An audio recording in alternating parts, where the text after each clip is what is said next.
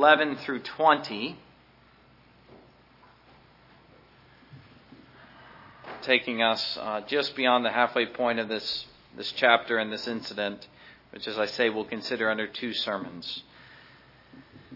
Then Moses pleaded with the Lord his God and said, Lord, why does your wrath burn hot against your people whom you have brought out of the land of Egypt with great power and with a mighty hand? Why should the Egyptians speak and say, he brought them out to harm them, to kill them in the mountains, and to consume them from the face of the earth? Turn from your fierce wrath and relent from this harm to your people.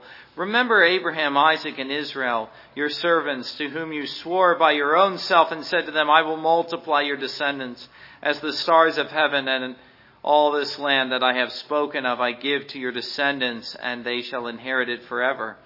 So the Lord relented from the harm which he said he would do to his people.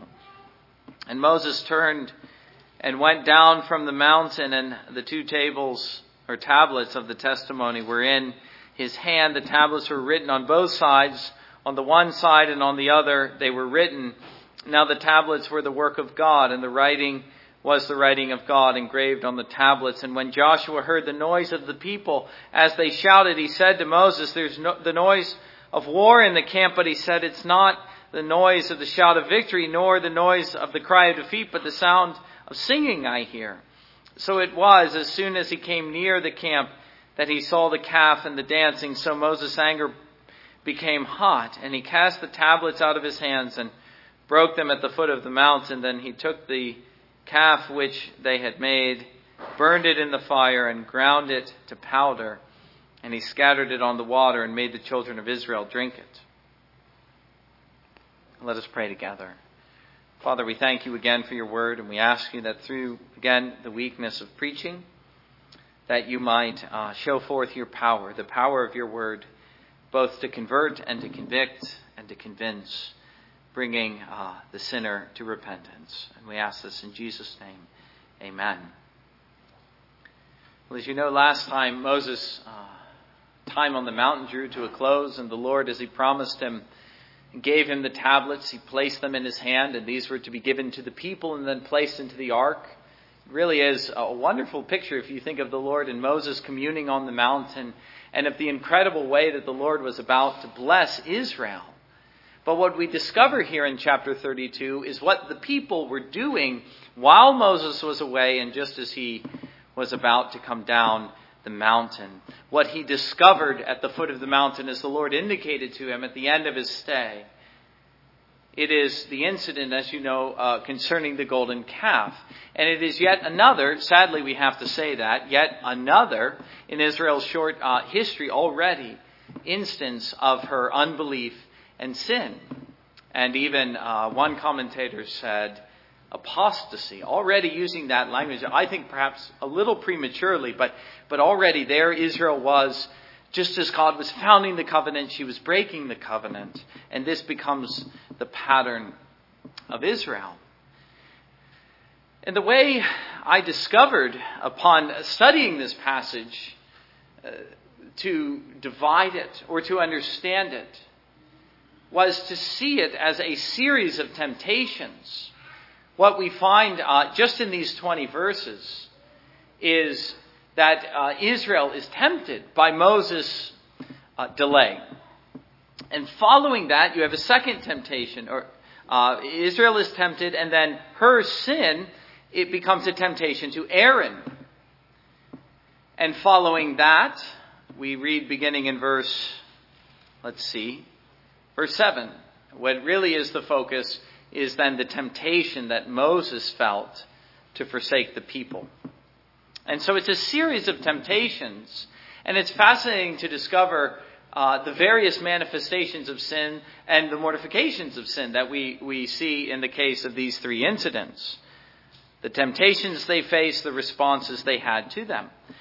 But I would notice here, and I already indicated something of this, the timing of this series of tests and trials.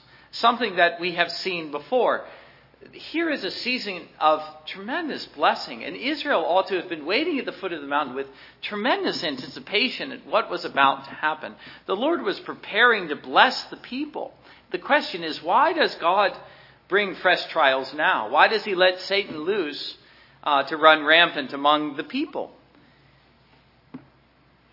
And it's because we discover scripturally, but we also find this to be true in our own lives, that seasons of blessing, but especially the timing just before God is ready to bring some great blessing to the church, are times when God tests us and tries us and prepares us to receive the blessing. But then that leads to this question. It's a question I've been asking myself quite a bit lately. I think it's a question that Christians through the ages have asked over and over again. And sometimes we struggle to answer. And that's, why does God test us? Why does he bring the church through so many seasons of trial, even as he is prepared to bless us? Well, in answering the question, it's important to distinguish between a trial and discipline. Trials are not discipline, even if they look the same and possess the same goal. Discipline, thinking of Hebrews chapter 12, which is a quotation of, well, I can't remember, but Hebrews chapter 12, we read that the Lord chastens those whom he loves.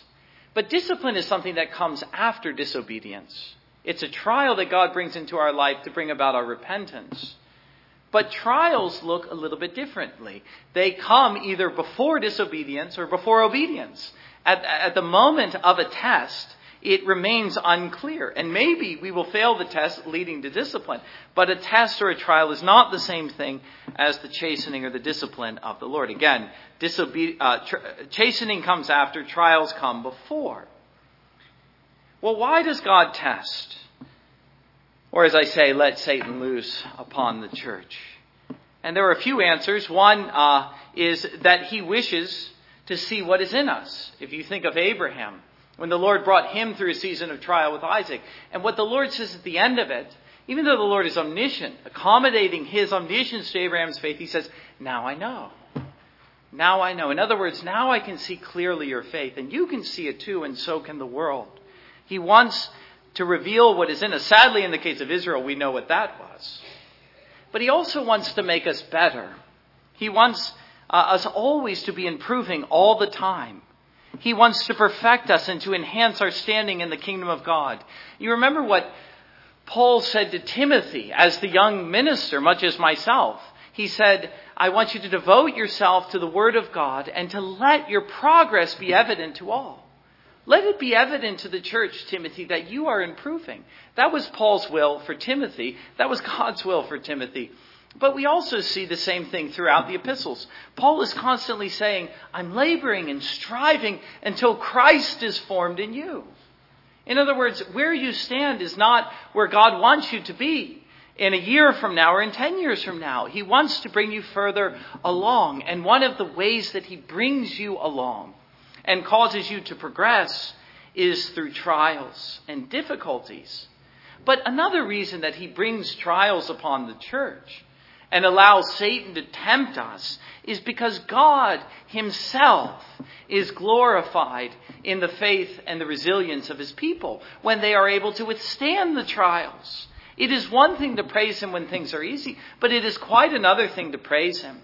As for instance, in the voice of the martyrs, how much God is glorified when a saint can praise him, just as he's about to be burned at the stake, as we find in the case of some of the reformers.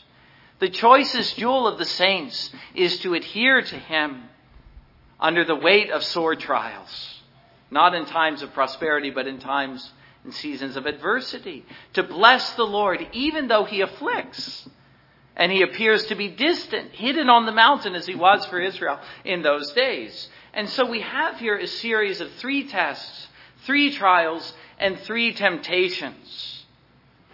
And there were 4 issues at stake, which I could just briefly summarize before we look at these 3 incidents. The first issue was that of, and I was just speaking of this, the faith and the perseverance and the resilience of the people of God. This is something that God is always looking for.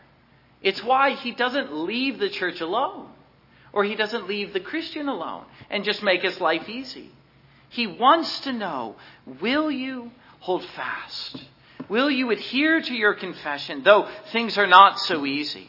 Will Israel go on in her faith, though God ceases for a time to perform mighty acts? Will we continue when things get difficult? Will we continue when God appears distant and again, as it were, hidden on the mountain along with his prophet? Will we continue to believe in him and to adhere to him when we have no sensible sense of his presence? The second issue was that of the second commandment specifically. What we see here, and I'll describe this in a moment, but that Israel had this carnal desire to materialize a spiritual God. Precisely what God had forbidden, not only in the second commandment, but in other places as well. And this is the sort of thing that we find Israel breaking all the time. In fact, if you read the Old Testament carefully over the years, what you will notice is that the second and the fourth commandment is what Israel was always breaking. She was always given to idolatry. She was always given to Sabbath breaking. But again, the issue at stake in the second commandment was the spirituality of God, that God is a spiritual essence that cannot be seen with the human eye. The third issue at stake we find in the case of Moses and of Aaron was the office of the priest, and how much we realize the position of the people in their relation to God and in their ability to face the trials that they had depended upon their relation to the priesthood far more than they realized. Far more than even Aaron realized. But thank God Moses realized it. And then the fourth issue was the wrath of God, which we find God himself speaking of. Let me be that I might pour my wrath out on these people. This is ever an issue facing even the people of God. Something with which we have to contend and reckon with. And though it would seem Israel here, just as we find in Paul's day, Israel was unwilling to do. They never really were, it seems, willing to reckon with the reality of the wrath of God. Well, look at the first temptation, which we find simply in verse 1. When the people saw that Moses delayed coming down from the mountain, the people gathered together to Aaron and said to him, "Come, make us gods shall go before us. For as for this Moses, the man who brought us up out of the land of Egypt, we do not know what has become of him." And that is as much as we read about that. We read about Aaron following in the following verses 2 through 6, and then Moses after that. And so what we see first is the temptation of Israel. 40 days, it seems, was too much for them to wait. The delay of Moses' return was a test for Israel, Kyle and Dillage, very simply. And why was it a test for Israel? Well, it was because, for one thing, Moses was gone, and probably they thought he was dead. And they were beginning to formulate a new plan, which was a foolish notion. Nevertheless, it seems to be what was at the back of their minds. But more importantly, we see that it was a temptation for them, this period of 40 days, because their faith could not last a single day if not supported by outward manifestations of God's power and his love. Their faith faltered because in reality it wasn't faith at all, but sight, which makes all depend on what can be seen, missing what is the real essence of faith, which is to believe and rest upon a God that it cannot see, to rest upon the promise. And so the sin of the people we see from this single verse was threefold. It was impatience, it was unbelief, and ultimately it resulted in false worship, a desire in breaking the second commandment to materialize God. And what is interesting to notice, if you go on with the incident, is how much this desire, as Calvin says, every man has innately a desire to worship God, and he's always corrupting the true worship for the false, but at the same time, it always resembles the true. We see them offering sacrifices to their false god. They even say, "This is your God who brought you out of the land of Egypt." Remember what the essence of the second commandment is: not worshiping false gods. That's the first commandment. It's worshiping the true God through images. That's what J.I. Packer says. And that's what they were doing here. They were materializing the true God. And they were perverting, though as I say, in a way that resembled the true. But they were perverting true worship. But the tragedy of this incident is seen. And surely you can appreciate this, given everything that we've just been reading, that God was just about to bless her mightily, to bring the old covenant into its fullness.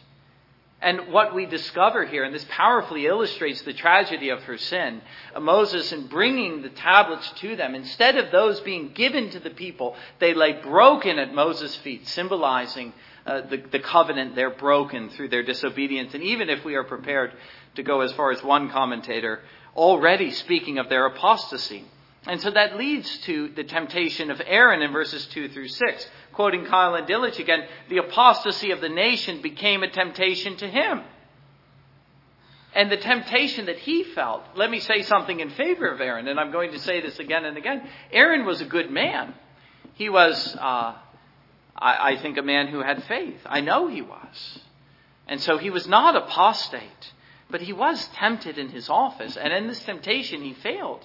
The temptation that he felt was to appease the people. They were crying out to him, and he did not have the strength and the courage, as God's ministers must, to say, no, I will not go along with your plan. And what is more, I will tell you to have faith in God, to turn from your sin. Instead, he chooses the path of weakness. He tries to appease them in his mind by suggesting to them something he thinks they are not prepared to do. Take the gold that you just brought out of Egypt, take it out of your wives' own ears, and I'll make you a god. Now again, he thought in doing that would be going too far. They wouldn't possibly give up the plunder of Egypt. And yet the amazing thing he discovers is that he miscalculated their desire for false worship. They are ready to give up their gold if only he might give them a god. And so when they do that, yet another opportunity presented itself to him to say, no, you've gone too far, I've sinned, it is time to turn unto God. But he doesn't do that. He lacks again the courage to tell them no, and he becomes the very one who fashions this god of gold. And so it is the unbelief of the people that becomes a temptation and a trial to this minister. A temptation, as I say, that he fails miserably, or a test. His sin in this case was not his own desire to materialize God. It was rather his desire to appease the people. It was the weakness of the minister, which is tragic that Aaron of all people should be guilty of this. One of his sons perhaps, but not Aaron, the man who was to be the high priest, already failing even before he was called to inhabit the tabernacle. But that brings us to really what becomes the focus. And that is how the sin of each becomes a temptation and a trial to Moses, which we find in verses 7 to the end. The Lord essentially says to him, let me alone, I will consume this people in my wrath. And he says that to Moses directly. And that's the test that Moses then has to respond to. The Lord is seeing what Moses is prepared to do. And we know that because the Lord doesn't actually follow through with this. But as he did with Abraham before, he says, this is what I want. And then it arouses a response in his servant. And so God changes course. What God threatens to do, let us see, and you'll understand why this becomes a temptation to Moses, is not just to destroy the people who were such a burden to Moses. This is something that we notice continually. Moses was not a successful minister. He ministered to a thankless and a faithless people, always faithless. His office was not a happy one. And God is saying to him, I will get rid of them, and I will make of you a great nation. You can understand how in that moment he would be tempted to be rid of his burden and to get on with things and to see God mightily blessing him still. But God was testing him at the very point of his office because he was called to be the mediator of these people and even the priest of these people. And so, to quote Kyle and Dillich one final time, God puts the fate of the nation into the hands of Moses. It wasn't just his own fate that he was comprehending and considering. It was the fate of the people. The question is, what would he do? How would he respond? And so we can divide this episode briefly into three parts. First, God puts the test before him. The decision is his. God will act only once Moses has decided. Number two, what we see is that Moses pleads with God He pleads with God for God to glorify himself in his people and not to forsake the people whom God has given to Moses to minister to. But then having done so, and surely we ought to make something of this as well, he turns to the people. He goes down to the mountain. He goes down the mountain to the people, and we read of what he does there. We read of his anger and of how he deals with them. And really that will become more of the focus of the following sermon. But clearly the great issue to be seen in the incident of Moses' test or temptation is the faith of Moses. The faith of Moses. Thank God for Moses. It's just a reminder to us that even in days of terrible apostasy, and even when faithful ministers like Aaron are faltering, you just can't help but think of our own day. God still has a few faithful men. The faith of Moses is seen in the way that he owned his office, and so the people. His office, again, was that of a mediator. And this was an office that he would not forsake, though he was given the ability rightly to do so. If he had done so, then he would not have sinned. God was giving him an honest choice. But the thought was out of the question for Moses. He could not forsake the people for his own personal glory. Though, again, they would have deserved it. And thus it is said of Moses that he was faithful. I'm going to read that passage in a moment, Hebrews chapter 3. He was faithful in the house of God because he sought not his own glory but God's, and he sought the well-being of the people, even a people who were indeed apostate. We also see the kind of prayer that Moses makes. This is a kind of model of prayer. What it is that God's servants ought to plead with God. Now, I've already said this, but let me say it again. What he's pleading for is God to be faithful to his own promise. And he's pleading for God to be glorified in the midst of his people. And so he's contending with God on the things that God is already prepared to do. It's a prayer that cannot fail. But the last thing that we notice, and again, this highlights the faithfulness of Moses as a minister and a servant of God and of the people, is that his disposition of the people is seen. Though he had just pled for them, it is seen to be one of anger. He comes down the mountain. He throws the stones on the ground. He burns up the calf. He mixes it with water and makes the people drink it, so that they might consume the bitterness of their own sin and rebellion. He was angry with the people. And such a thing, I would say, beloved, is not out of the question. Not among the ministers who are faithful when the people are in sin. And so it's said of him, Hebrews chapter 3, verse 1, "Wherefore, holy brethren, partakers of the heavenly calling, consider the apostle and high priest of our profession, Christ Jesus, who was faithful to him who appointed him." Jesus is faithful, he's saying. But on this point, he shares something in common with Moses. And this is what we see in Exodus 32, among other places. "As also," he goes on, "Moses was faithful in all his house, for this man was counted worthy of more glory than Moses, inasmuch as he who has built the house has more honor than the house. For every house is built by some, but he that built all things is God." And he says it again. "And Moses verily was faithful in all his house as a servant for a testimony of those things which were to be spoken after. But Christ is a son over his own house, whose house we are if we hold fast the confidence and the rejoicing of hope firm to the end." Now we could also speak, and I only want to briefly mention this, but of the testing of God himself. Only in the sense that the people were putting God to the test, precisely what God says in other places not to do. They were tempting him by their sin to cast them off in his wrath. And also the language of God, either repenting or relenting, depending on the translation you have, points in this direction. Not that God was guilty of sin or tempted to sin, but that he was also faced with a decision as these other three actors. And he made his decision, as we saw, to depend upon that of Moses.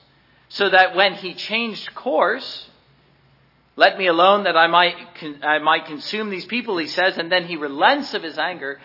When he changed course, it is spoken of as either God's repentance or his relenting. But I want to return and bring the sermon to a close with thoughts from this passage that I just read in Hebrews chapter 3.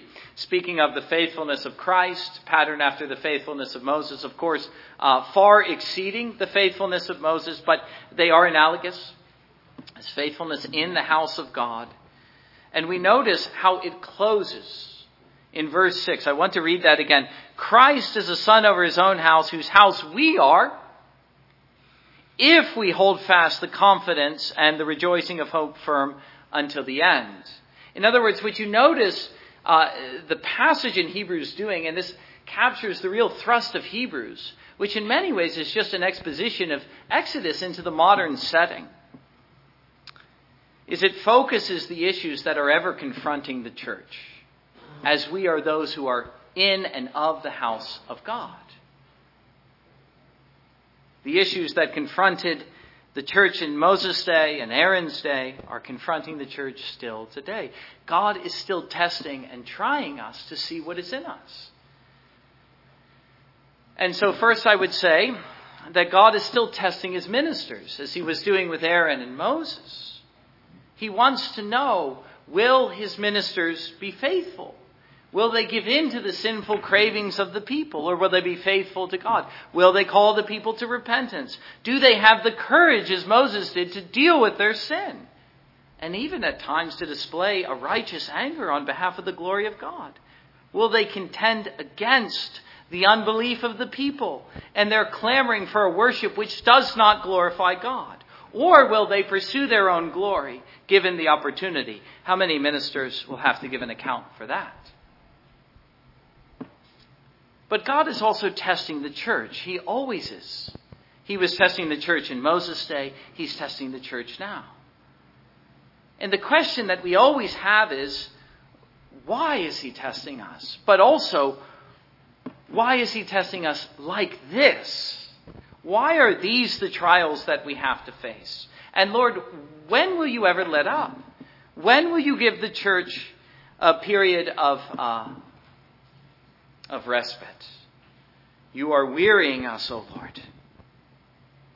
Well, the truth is, God's people ultimately never know. We don't have an answer to the question why God is bringing such trials before us in our own day. But who can deny the issues that face us just now in the 21st century? The issues that are confronting this church and the church broadly. And the question that is confronting us right now is what confronted the church in their day and what confronted the church in the day of the Reformation, as God is testing us. What is in us and how will we respond? It is in periods of trial and testing, beloved, that the issues that are deeply important to us are clarified for us to see. It isn't just God who is able to say, now I know what is in you. It becomes clear to us ourselves what are our priorities, and clear even for the world to see. When God is trying the church, what does he find? But ultimately, I would notice that there is an even greater issue here, and this is what the book of Hebrews ultimately helps us to see. But it's also something that we see in this passage, and that is how our entire position as the church in the wilderness, passing through a period of temptation and trial, that's what the wilderness represents. Our whole position depends upon the priesthood. And in particular, our whole position depends upon a mediator we cannot see. Let me say that again. Our whole position depends upon a mediator we cannot see. Moses on the mountain, Christ in heaven. There's a similarity you ought to lay hold of in understanding the analogy between the church and Israel in the wilderness. And we understand then, like Israel, how much our position in the wilderness depends, if we are to face the trials and the temptations that are sure to come, how much it depends upon a priest we cannot see, and whose prayers and intercessions avail with God on our behalf. The question which is confronted and resolved ultimately on the basis of that priest is, will he stay his hand or will he slay? And what is it that will ever help the people to stay the course and to remain faithful, though temptations ever beset them in the wilderness? It's the priest on the mountain. We see here, as we know ourselves, how our earthly helpers sometimes fail us, like Aaron. Good men, but who succumb to the weakness of the flesh. I tell you, I relate to this. I understand Aaron here more than I understand Moses. Not that I am good, but that I am weak. Let me be clear. Oh, but look here. There's one on the mountain, dwelling in the presence of God. One, yes, it is true, whom we cannot see, which is the very thing that presents a test to our faith. And we are apt, because of this, to forget about him. Far too often we consider others, but we do not consider Jesus. We cry not to him in the hour of trial. We forget why he is there and what he's capable of. He stands there as a continual intercessor in the presence of God on our behalf, like Moses, ever ready to offer grace to help in time of need. And where would we be as the church in the wilderness, but for that help and his faithful ministry over the house of God? Yes, but do you see that on that very basis, again, using Hebrews chapter 3 as the point of application to the church, it is on that basis, having considered Jesus and the faithfulness of his ministry, that we are exhorted not to rest easy in the wilderness, but to persevere in faith and to learn the lesson of Israel. Listen to verse 6 again. But Christ is a son over his own house, whose house we are, if we hold fast the confidence and the rejoicing of hope firm to the end. And do you know what comes next? In verse 7, he begins to speak of a people who heard, but who fell in the wilderness through unbelief. He's calling us to something better. You are called in hearing to hold fast. Hold fast your confidence firm to the end, he says, which especially means hold fast to him, who is your high priest and your mediator and your confidence. Do not forsake he who alone can help you in the hour of trial, in the hour of temptation, and who can bring you into the promised land. It is because we forget him that we fall, and it is because we do not know him. We have many earthly helpers, but all of them will fail us. And there is only one who can bring us through to the promised land, and his name is Jesus. Do you know him? Do you know anything of his power and his grace and his ability to help? Have you learned what it means to partake of him and his grace and to hold fast to him, as he says later in that same chapter, speaking to the church? But exhort one another daily while it is called today, lest any of you be hardened through the deceitfulness of sin. For we are made partakers of Christ, if we hold the beginning of our confidence steadfast unto the end. And again he says, and I close with this, Hebrews chapter 4, seeing then that we have a great high priest that is passed into the heavens. Again, Moses on the mountain, Christ in the heavens, Jesus the Son of God, he says, let us hold fast our profession. For we have not a high priest which cannot be touched with the feeling of our infirmities, but was in all points tempted like as we are, yet without sin. Let us therefore come boldly unto the throne of grace, that we may obtain mercy and find grace to help in time of need. Amen. And let us respond now to God's word in singing and standing as we sing hymn number 475.